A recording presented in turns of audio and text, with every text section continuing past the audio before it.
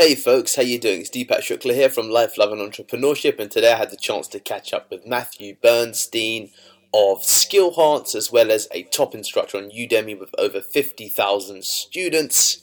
We had a blast talking to each other. Enjoy! Hey. Matt, hello. How you doing, dude?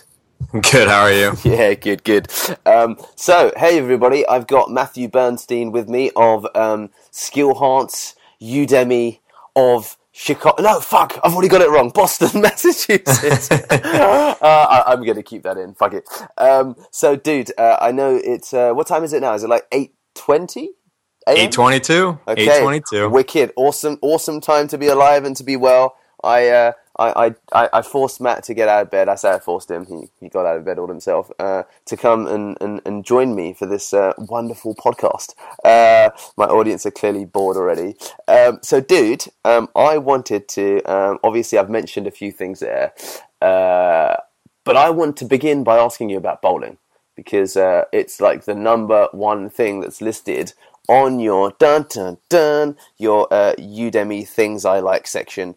Bowling comes before beer, it comes before your girlfriend, it comes before your family. I'm like, fuck me. My man likes bowling. Dude, talk to me about bowling. Go.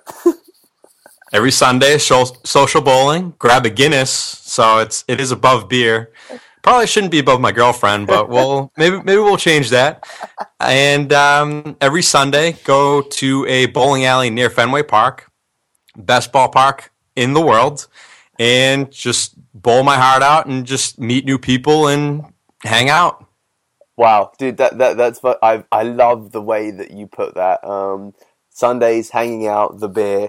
Dude, there is a career, if you ever want it, in infomercials waiting for you. I know it. I think you'd be fucking awesome. Hell yeah. So, okay, cool. Dude, so I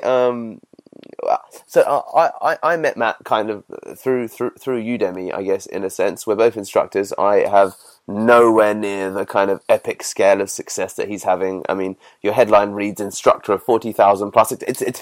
What is the number now, actually? It's 46,192 on Udemy officially, and I know that you've obviously launched Skill Hearts, which we've been discussing, which seems like amazing.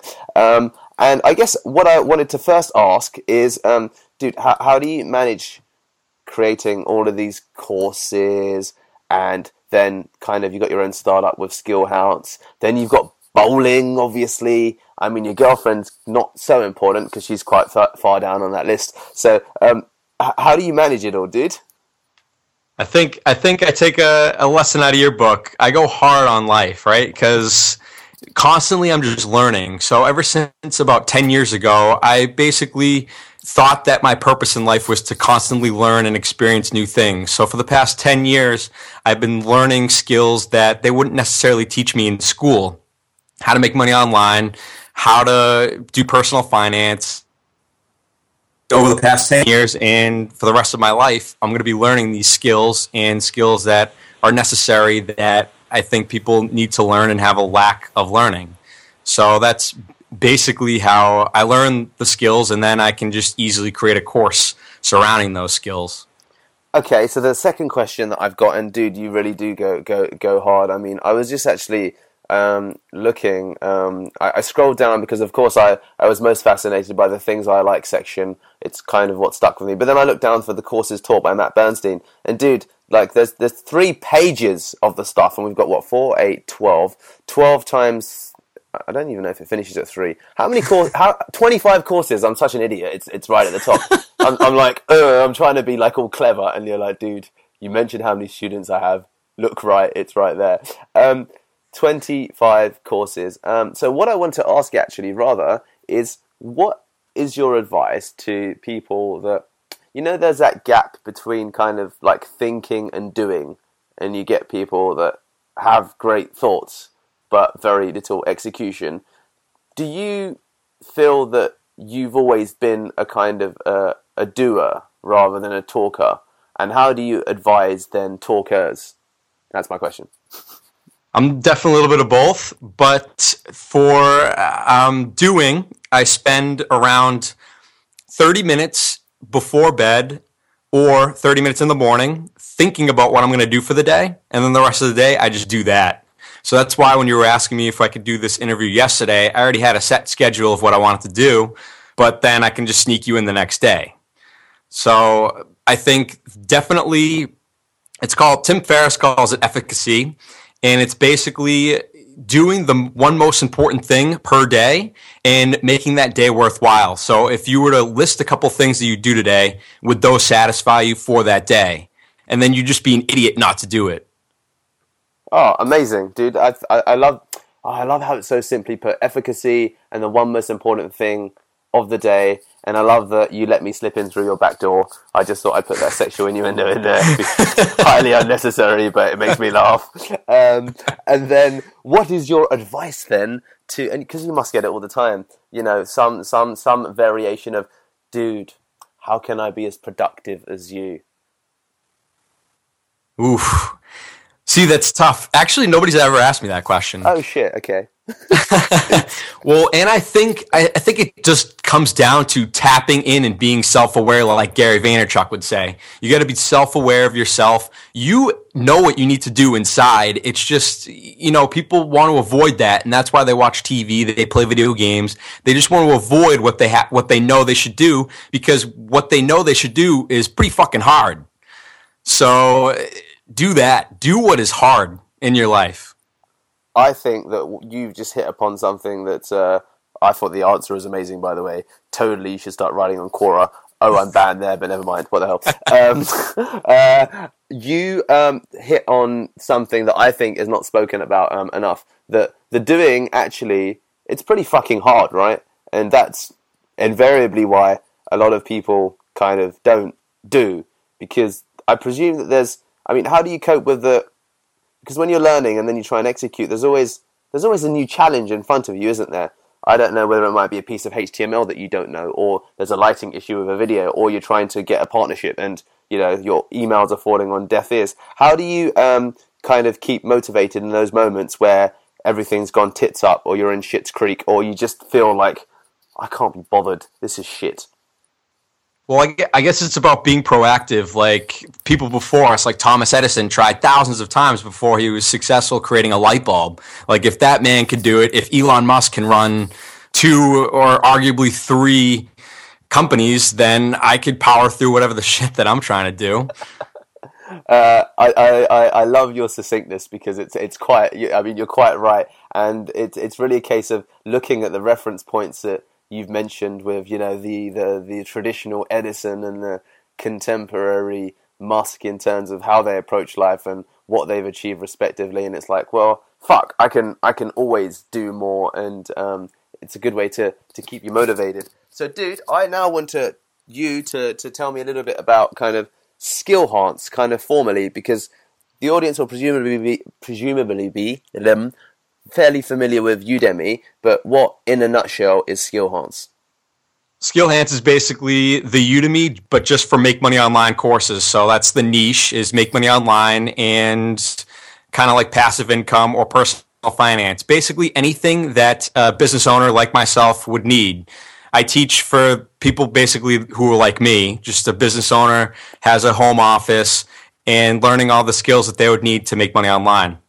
And sorry, yeah. Keep going. No, keep going.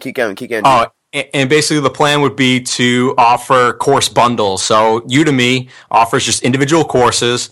Mine would be like, if I have 5 courses about how to make money online, I would have that all in a course bundle, offering like 25 hours worth of content for like $15. So I want to add even more value than what Udemy is offering.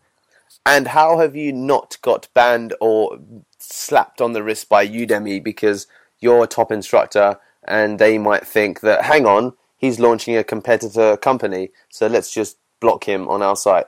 Or has there been some partnership struck? Or because I wondered that actually before. Udemy actually allows you to do whatever you want, because if you make the content, it's your content. So you're just using Udemy as a sales channel, and you're allowed to go out and use other companies as a sales channel, create your own website. One of their top earner, Rob Percival, he's actually on a plethora of other websites, and Udemy doesn't seem to care. He makes $3 million last year on Udemy, and he's making probably a boatload of money on other websites too. $3 million a year on Udemy. That's incredible, because that's one of the other things I kind of wanted to get your take on. There's this whole chorus of people that say Udemy sucks because they take so much commission, and then when you put that number like $3 million a year, how many?